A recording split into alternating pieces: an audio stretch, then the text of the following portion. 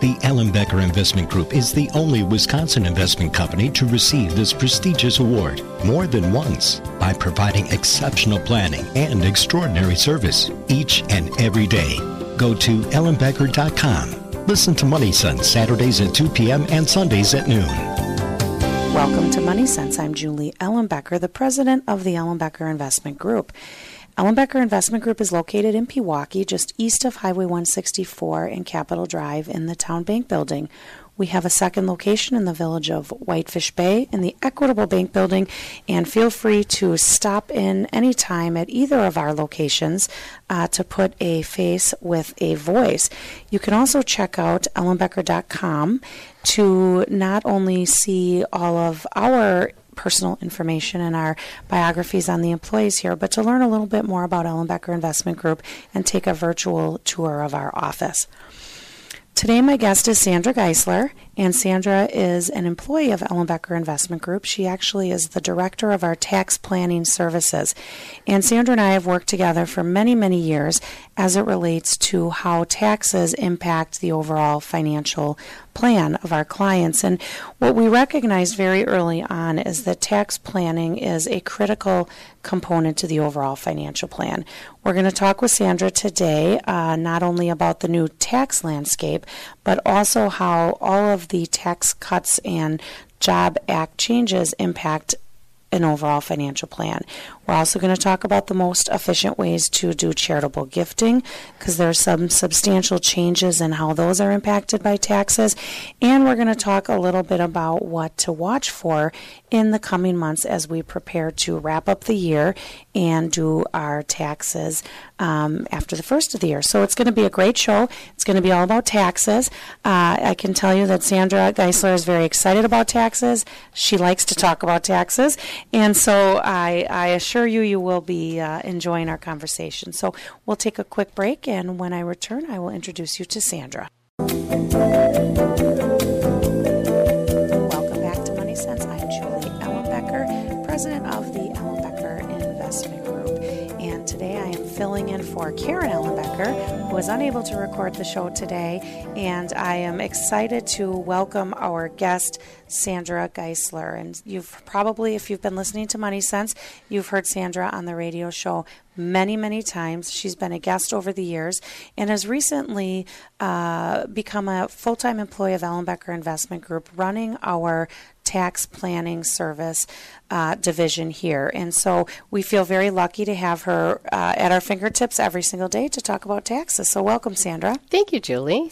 You are welcome. I'm excited to, again, dig in even a little bit deeper to some of the changes that have come recently and strategizing around how to take best advantage of or be most efficient with some of the changes that have taken place with the Tax Cuts and Jobs Act. So why don't you first start out by maybe talking about kind of the overall impact of tax reform and what you're seeing now that we know what is actually part of tax reform, and you've had an opportunity to sit down with many, many clients over the last few months.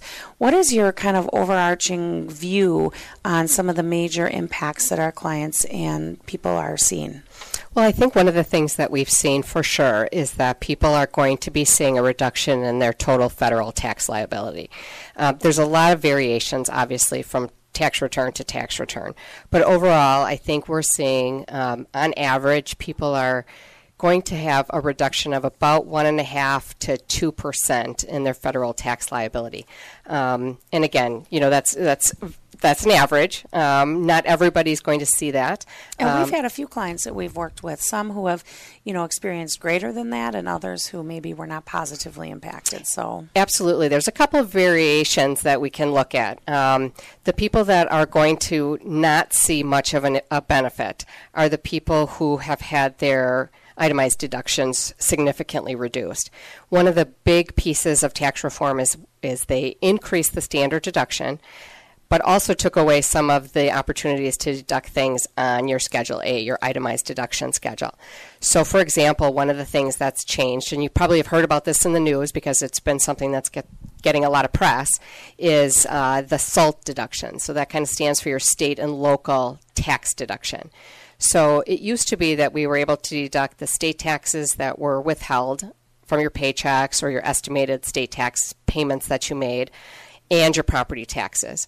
With tax reform, what we're seeing is the combination of those two deductions is now being limited to $10,000. So if you have really high income earners, they're paying a considerable amount of state tax, or you have people potentially with very high property taxes or multiple properties, you can see that they're going to have a pretty reduced amount of deduction with regard to those SALT deductions.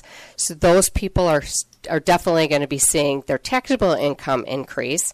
In addition to that, anyone who has large miscellaneous deductions, so unreimbursed employee expenses, advisory fees, those kinds of things, if we were deducting those in the past, those have been eliminated as part of tax reform.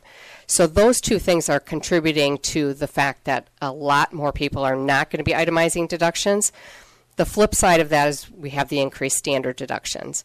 And so the powers that be are estimating a considerable decrease in the amount of people that are actually going to be able to itemize deductions going forward. The good news, though, is that the tax rates themselves have really come down. And so what used to be, for example, our 15% tax bracket is now a 12% tax bracket. What used to be a 25% tax bracket is now 22%. So even though we're seeing taxable income increase because of the changes to the itemized deductions, we're still seeing that people overall are having a positive impact on their federal tax liability.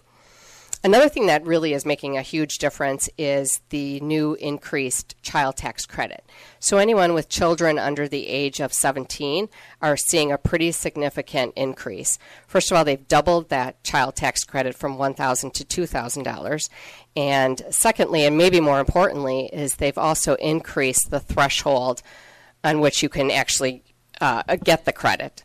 So it used to be somewhere in the neighborhood of just over $100,000 of adjusted gross income. They've increased that to $400,000 now.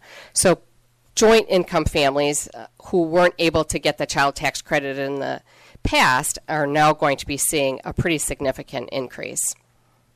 So when we look at all of the different, when you talk about taking the opportunity to deduct expenses away, that always feels difficult. Yes. And then when you look at a tax estimate and you see that your income is actually much higher, that also feels a little bit challenging, I think, when we're looking at our overall tax return. But knowing that the brackets have gone down, are there strategies that as people are looking at their taxes or some of the things that have been taken away, are there ways that that we could mitigate some of that overall? Well, I think that charitable giving is really going to be sort of one of the big variables that's going to determine whether people have enough deductions to itemize or whether that standard deduction is going to make sense for them. Okay. And so when we talk about the state and local taxes and that really becoming a lesser amount, are there things with property taxes that people should be paying attention to, or does it really come down to if you're going to itemize or not? Yeah, I think it does come down to whether you're going to itemize or not. One of the things that I did want to mention was I want to make sure that people continue to pay their state property taxes on an annual basis.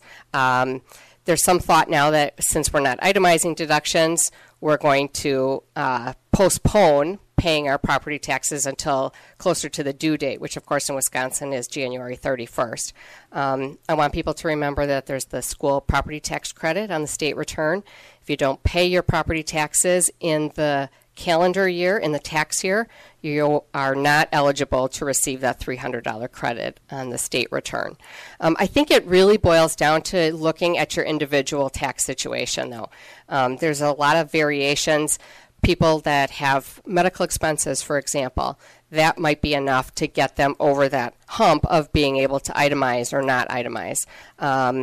Whether you have mortgage interest, that's going to be another significant variable with regard to whether your itemized deductions are going to be greater than that standard deduction. And really, there's nothing wrong with taking the standard deduction. It's just that you lose the tax benefit of as you said, the property taxes, your mortgage interest, and potentially your charitable contributions. And how is the alternative minimum tax affected with all of this? So one of the centerpieces of tax reform is that they've increased pretty substantially the amount of the AMT exemptions. And so what that means is that fewer people are going to be hit with AMT. And that's another thing that we're seeing with regard to your overall federal tax liability. I've seen that so many people who have been subject to AMT in the past will likely not be subject to it in 2018. So again, in combination with the reduction in the tax rates and the elimination potentially of the AMT tax, I think overall people are going to be seeing a total reduction. And how do you determine that when you're working with clients? I know that the easiest thing for you to do with our clients is to review their 2017 tax return. And what types of things do you provide when you do a review that helps us understand what different components are going to affect our clients, as well as where maybe there's some modifications that we need to be aware of? I think that's really the starting point, is looking at 2017, looking to see what people had with regard to their income and deductions in 2017 and what their tax liability was. And then we're taking sort of those same numbers so that we can do an apples-to-apples comparison and saying, now if we apply the 2018 tax rates, here's where we think that you're going to be with regard to your total federal tax liability.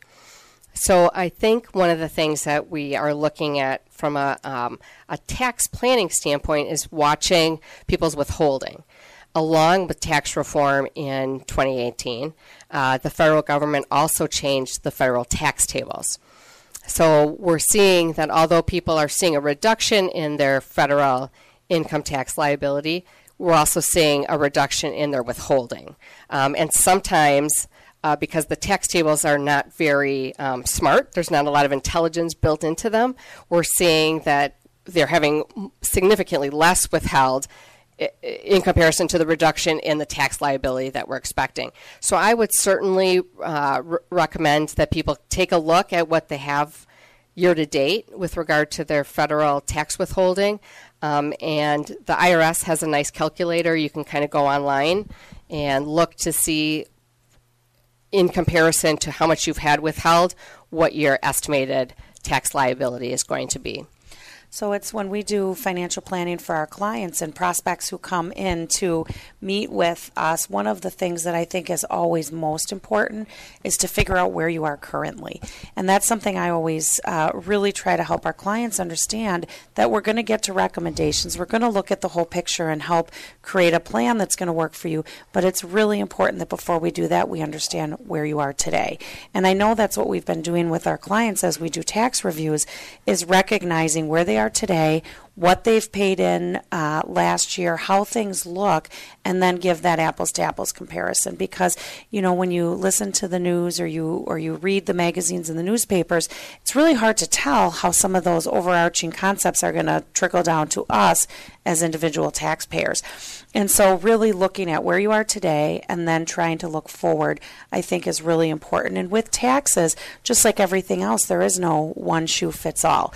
And I think that sometimes we get hung up in what our children are doing or our neighbors are doing or the people at the office are doing from a tax perspective, but it really isn't as clean cut as I think people often think.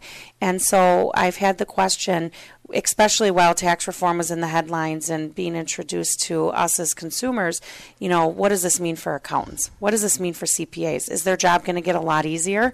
And I chuckle because I know how busy you are, and I'm sure you are recognizing that there's a lot of work to be done. But your job's not getting any easier. It's just getting different. And that's why when we talk about financial planning, how important it is to understand the tax aspect of it, because taxes probably have the most overall impact on the longevity of your assets. Because when you sit down with our clients and talk about tax brackets, we're looking at 10 and 15% differences. And so that's why it's so important as part of the financial planning to understand the tax piece. And again, that's why we're so happy to have you here working with our clients, because it makes a huge difference. So maybe you can talk a little bit about, as a CPA and as the whole climate has changed, what does it look like from from the perspective of how your job is shifted, more from the preparation to the planning phase, and then also, is it going to be really possible to file tax returns on a postcard? Well, that's a great question. The new 1040 for 2019 actually is a postcard. There's only a draft version right now, so we don't exactly know where the IRS is going to end up. But our president has promised that he would allow us to file on a postcard, and it looks like that promise is going to get fulfilled. Unfortunately, or fortunately, I suppose, depending on how you look at it, in addition to that postcard, we have 6 additional new schedules. And so from my standpoint as a preparer, I think it's going to make it a little bit more complicated. In theory, what they did was they just pulled out pieces from the 1040 to make it shorter and put them on subsidiary schedules. So it's going to be a little bit interesting to see how that plays out and if people find that more complicated or not to work on. But with regard to the planning, I think one of the things that I've enjoyed so much about being on the staff here now is that during the year now we have time to really affect change. As a preparer, you're really just summarizing and reporting the information that happened on the prior year. Now we have an ability to actually look at people's tax returns, and honestly, tax reform in 2018 has given us an opportunity really to look at what happened in 2017, see how it applies to 2018, and then look to see what we can do to plan for reducing your taxes. Tax planning is really all about trying to get us to pay the least amount of tax possible. Nobody wants to pay more than they have to. So what are some smart ways that we can do that? Charitable giving, I mentioned as a variable. If it makes sense, maybe we stack our charitable contributions. And what I mean by that is every other year we donate to our favorite charities to get us to the point where we can itemize deductions in a specific year. We can do that with medical expenses. Obviously not life-threatening emergency type situations, but maybe we postpone dental work or eyeglasses or things like that to a year when we might be able to deduct those medical expenses. And in that year, we're obviously going to want to maximize our SALT deduction. We're going to want to make sure we take advantage up to that full $10,000 number. And then we're going to want to make sure that we're maximizing our charitable giving as well. So that's some of the strategies that we're looking at. And again, they vary from person to person. For example, another option that we have is for charitable giving, if somebody is not going to be able to itemize deductions and they're over 70 and a half, they are required to make some minimum distributions from their IRAs. Maybe we look at doing a qualified charitable distribution from their IRA directly. Rather than itemizing it on the Schedule A, it's actually a reduction of income directly on the 1040. And that's a way that people 70 and a half have an opportunity to get a tax benefit for their charitable giving. I know there's a lot to talk about in terms of charitable giving, and I also want to talk a little bit about 529 plans and some of the changes that have come with planning for our children's college as well. So let's take a quick break, and when we come back, we will continue to talk a little bit about the best ways to maximize the tax benefit of charitable contributions, as well as some of the 529 changes. So with that, we'll be right back. Welcome back to Money Sense. I'm Julie Ellenbecker, president of the Ellenbecker Investment Group. As a reminder, Ellenbecker Investment Group has 2 locations in the Metro Milwaukee area. One is located in Pewaukee, just east of Highway 164 and Capitol Drive in the Town Bank Building, and the other location is in the village of Whitefish Bay in the Equitable Bank Building. We are right across the street from Winkies, so if you're familiar with the North Shore, you know right where we are when I tell you we're by Winkies. We are also able to service clients in Bonita Springs, Florida. So if you'd like to visit us there or in any of our other locations, check out www.ellenbecker.com for more details and to schedule an appointment. My guest today is Sandra Geisler, and she is the Director of Tax Planning Services at Ellenbecker Investment Group. What we're trying to do is get a an overall picture of how some of the tax reform changes are impacting our clients.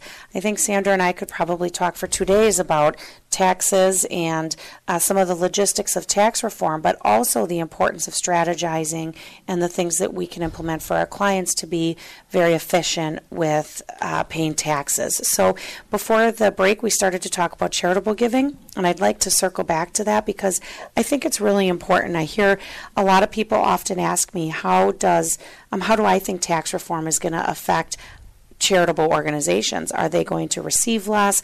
Is this a big negative for charitable organizations? And I think in some cases it could be for those people who gave to charities solely for the tax benefit, but there's a lot of other strategies that we can put in place to still be in alignment with somebody's core values around giving, but also take advantage of some tax benefits to doing that. So, Sandra, for people who want to give, many people typically would just write a check or give money out of their personal cash flow every week or month or so to an organization, and people can certainly still do that. And if they're able to take advantage of the deduction, that's great. If they're not, then they're maybe not getting a tax benefit to giving, but they're doing it to be in alignment with their values. But what other ways are there to give that would maybe give us that tax benefit as well? So there's a couple of different things that we look at with regard to charitable gifting. In the last segment, we talked a little bit about the qualified charitable distributions. That's a really important strategy that we use. Unfortunately, you have to be 70 and a half to be able to take advantage of that. And the opportunity that we have is to move funds directly from an IRA as part of your required minimum distribution directly from a charity. You can't take possession of those funds yourself. The funds have to be transferred directly. You can do up to $100,000 a year as a qualified charitable distribution. But many people, especially in that age group, are not having the home deductions, property taxes or mortgage interest anymore, and so a lot of them are taking standard deductions. So this is a great tool for us to be able to use to, as you said, allow them to be in alignment with their core values by continuing to give, but also getting some kind of a charitable benefit or a tax benefit for them. And so it just dollar for dollar reduces their income. Exactly. And logistically, it's important to know, and you had mentioned this, but it's really important to know that this needs to come right from the individual retirement account and go directly to the charity. So you cannot take your required minimum distribution and then write a check to the charity of your choice. It really needs to be done at the account level. And so many of our clients take advantage of this, and how they do that is they give us the information on the charitable organization, the address, and the person to note on the check, and we send it directly for them, and then that qualifies. There's another important thing that people need to know about doing that qualified charitable distribution as well. Another thing that's really important to remember is that your qualified charitable distribution is not going to be noted anywhere on the 1099 documents that you receive from your IRA. So you need, if you're having somebody prepare your returns, you need to tell them that you did this QCD. You're not going to get anything in writing that shows that. So you have to be very cognizant of the fact that you did this, how much you gave, so that you make sure that you get credit for it when your return is prepared. So now when we prepare our taxes and get our envelope ready to send to you, we get receipts from different charitable organizations, or it's much easier for us to keep track of that. When you give a charitable contribution directly from your IRA, you may not necessarily get a receipt from the charitable organization. You may, but we've come across actually some situations where people didn't, and if you don't keep track of that, it's really going to be impossible for the preparer to know just by reviewing the documents. One of the things that we have found to be very helpful is to have the check sent directly from the IRA to you, made out to the charity. And that way you can send it. It makes the tracking a little bit easier for the organization, so they know for sure that it came from you. And they will then send you an acknowledgement that you can give to your preparer to use. Yeah, that's a good way to keep track of it. Good. So what other options are there for charitable giving? Well, I think another thing that people forget often with regard to charitable giving is to donate highly appreciated stocks. I think that's not necessarily something that's changed with regard to tax reform, but if you are holding in your portfolio highly appreciated stocks, if you were to sell those stocks, you would have to realize the gain and obviously pay capital gains tax on that. You could certainly then take that cash and give it to the organization of your choice, but again, you've realized a tax liability there. So one thing that we found to be a really good opportunity is to be able to directly, in kind, transfer those stocks to the organization of your choice. They can turn around and sell those, and because they're nonprofit organizations, they do not realize any tax benefit or tax liability for that. So I think that's another thing that people sort of forget. The actual tax deduction that you're able to get is the fair market value of the stock on the day of the transfer, on the day of the gift. So I think that's a really good opportunity for people with appreciated stocks in their portfolio to be able to do. Especially if you're under 70 and a half. Absolutely. And you can't take advantage of the QCD. Mm-hmm. And many times we do look at that with our clients. If there is highly appreciated stock or stock that has any growth, really, anything that you can avoid paying capital gains tax on, if you're going to give it to a charity anyway, because that's the decision that you're making overall, it makes sense to look and see if there's a way to do it that's efficient. And I think hand in hand with that, we're seeing a lot more use of donor-advised funds. You can certainly use a donor-advised fund to have your highly appreciated securities transferred into. Just at a high level, a donor-advised fund is basically sort of a small little personal foundation that you start. Any money that you transfer into that foundation is also considered to be a charitable gift and therefore eligible for a tax deduction. So it's a way for you to be able to either, as I said, put in highly appreciated stocks or to donate a large sum so that in a current year we would be able to actually itemize deductions and get a tax benefit for those contributions. But that money sits in that account until you, as the trustee of that account, are able to distribute it. Yes. And what's so great about that, and we work really closely with a lot of donor-advised funds in the area, is that you can just decide when you want to give the funds. You had mentioned before the break stacking contributions. Right. So, for example, if I give $5,000 a year to the Humane Society, but I don't get to itemize anymore, I could give $10,000 in one given year and spread that out. That would be over 2 years, and then could stack those contributions in order to get the deduction. That's one, I think, simple way of doing it. When you talk about donor-advised funds, we recommend really evaluating this with a lot of our clients because you can put a lump sum into that fund. You can also use highly appreciated securities, but you don't have to give the money away. And so that's what I'm trying to talk to my family about right now is the idea of putting money into this donor-advised fund. It's the family fund. And when we want to give it away, we can give it away. But it gives us an opportunity to collect on the tax benefit that we're getting, and also let this fund grow so that as a family we can decide how and when to make a meaningful contribution. It more than the tax benefit of it, it is helping us develop a legacy internally for our family. You can also do it with very small dollar amounts. Most of these funds don't require that you start them with substantial dollar amounts. You can dollar cost average and invest every month. You can put your securities in there if you choose to do it. They're so flexible. And if you're interested in learning more about donor advised funds, you can call our office and certainly speak with Sandra or myself. You could also go online to ellenbecker.com and look at our third quarter 2018 newsletter, because one of our associates, Heather Deaton, just recently wrote an article on donor advised funds, and all of us here at Ellenbecker Investment Group are happy to talk with you about how to do that and what it looks like, because there's a lot of information out there.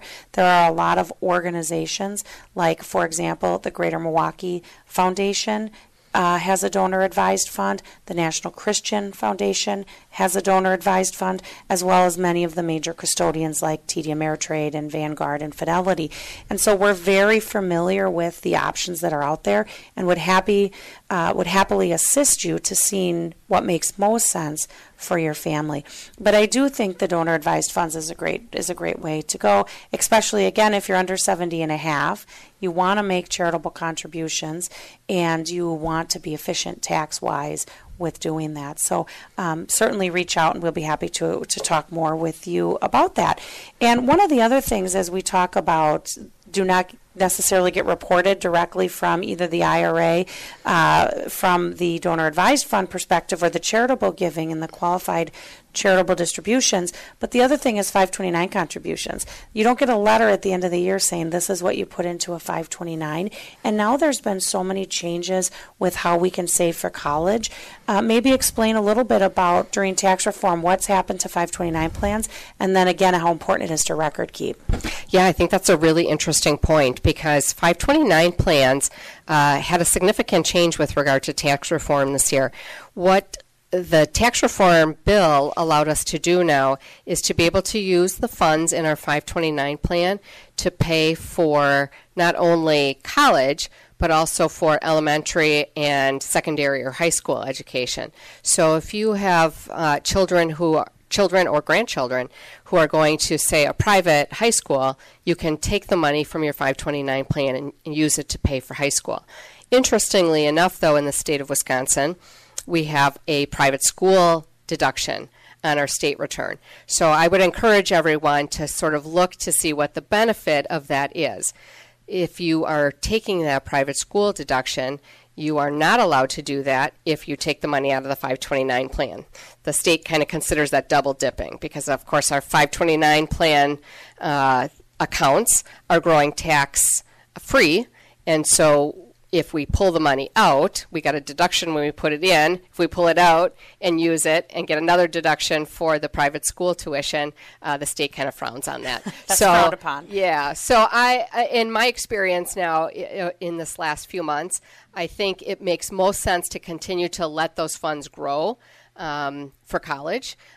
Take advantage of the private school deduction for your elementary and high school kids. And that's usually the best use tax-wise of those funds.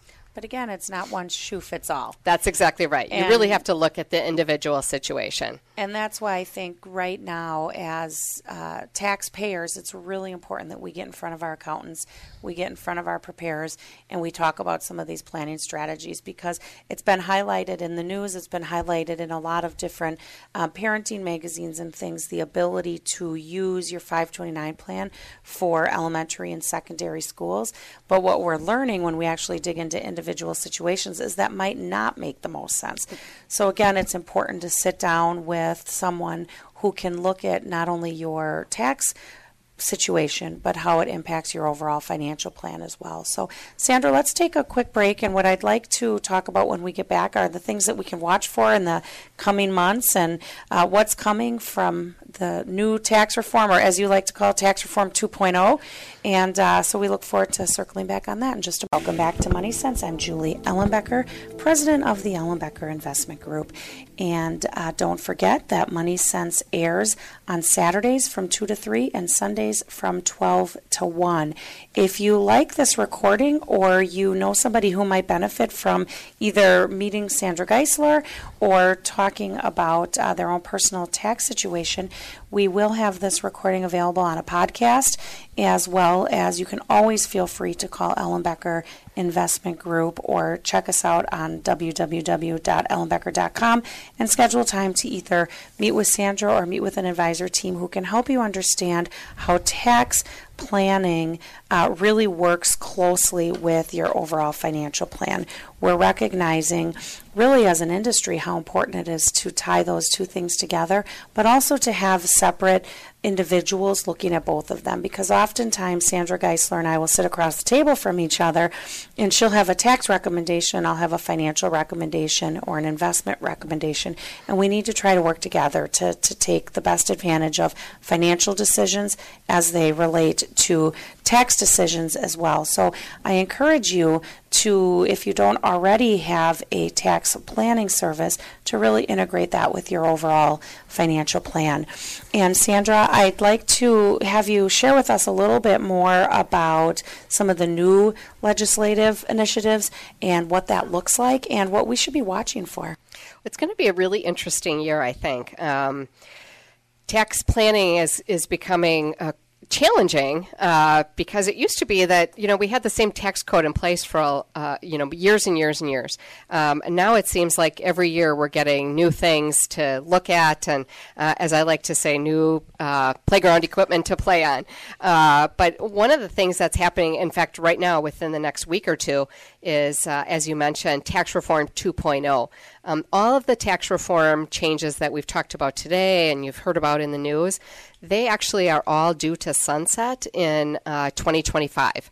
So we've only got about 7 years or so with this new code. After that, they will sunset and we will go back to what we had prior to 2018, which is all of the same tax laws in effect for 2017. So it's interesting. Tax Reform 2.0, which is what's being passed through the House within the next couple weeks. The main provision of that is to try to make this tax code permanent. It's going to be interesting to see if that happens or not. Many people are suspect that we'll have enough votes to get through the Senate at this point. We'll have to see what the midterm elections bring with regard to that. There is a lot of arguments. There's a lot of protest with regard to that $10,000 SALT deduction. You can imagine that people that living on the coasts that have very high property taxes and very high state taxes are not in favor of making those permanent. I think people like the reduction in the tax rates themselves, just don't like some of the individual things. And so trying to get consensus on that is going to be kind of interesting. But I did want to talk about one other thing that is actually part of the new tax code that they're trying to push through, and that's another broadening of the use of the 529 plans. We talked about that a little bit earlier today.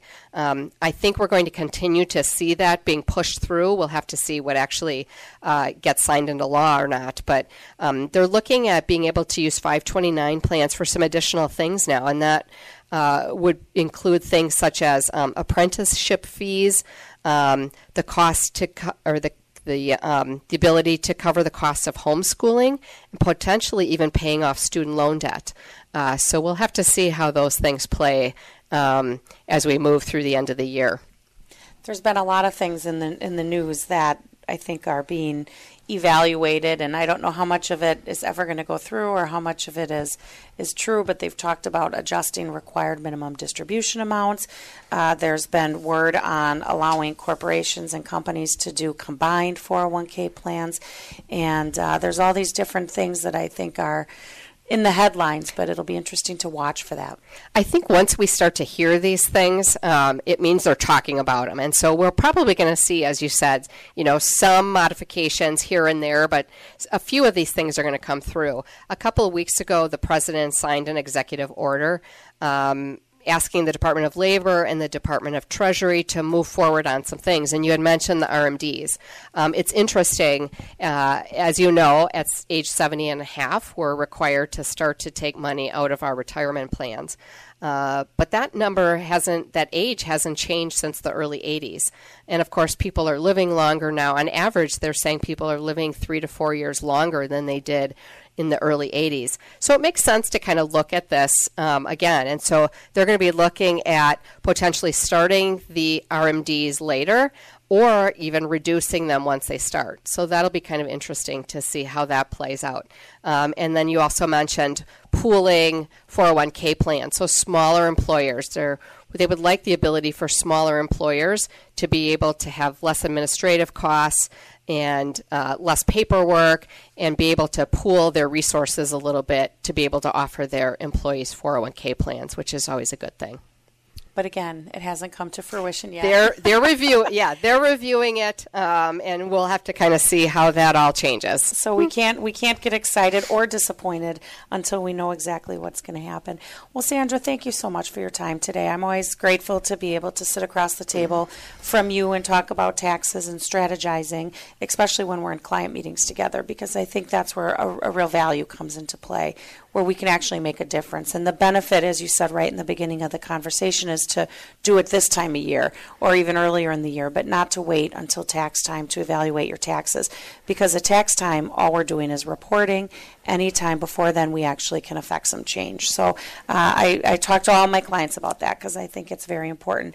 If you'd like to learn more about Sandra, you can check her out on our webpage.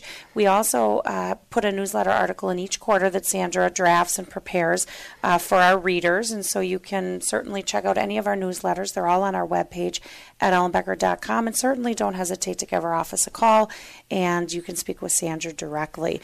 Again, if you really like today's show and you want to know more, feel free to pull up our podcast and pass it on to somebody else, or again, visit our webpage. And please don't forget, Money Sense airs Saturday from 2 to 3, Sundays from 12 to 1.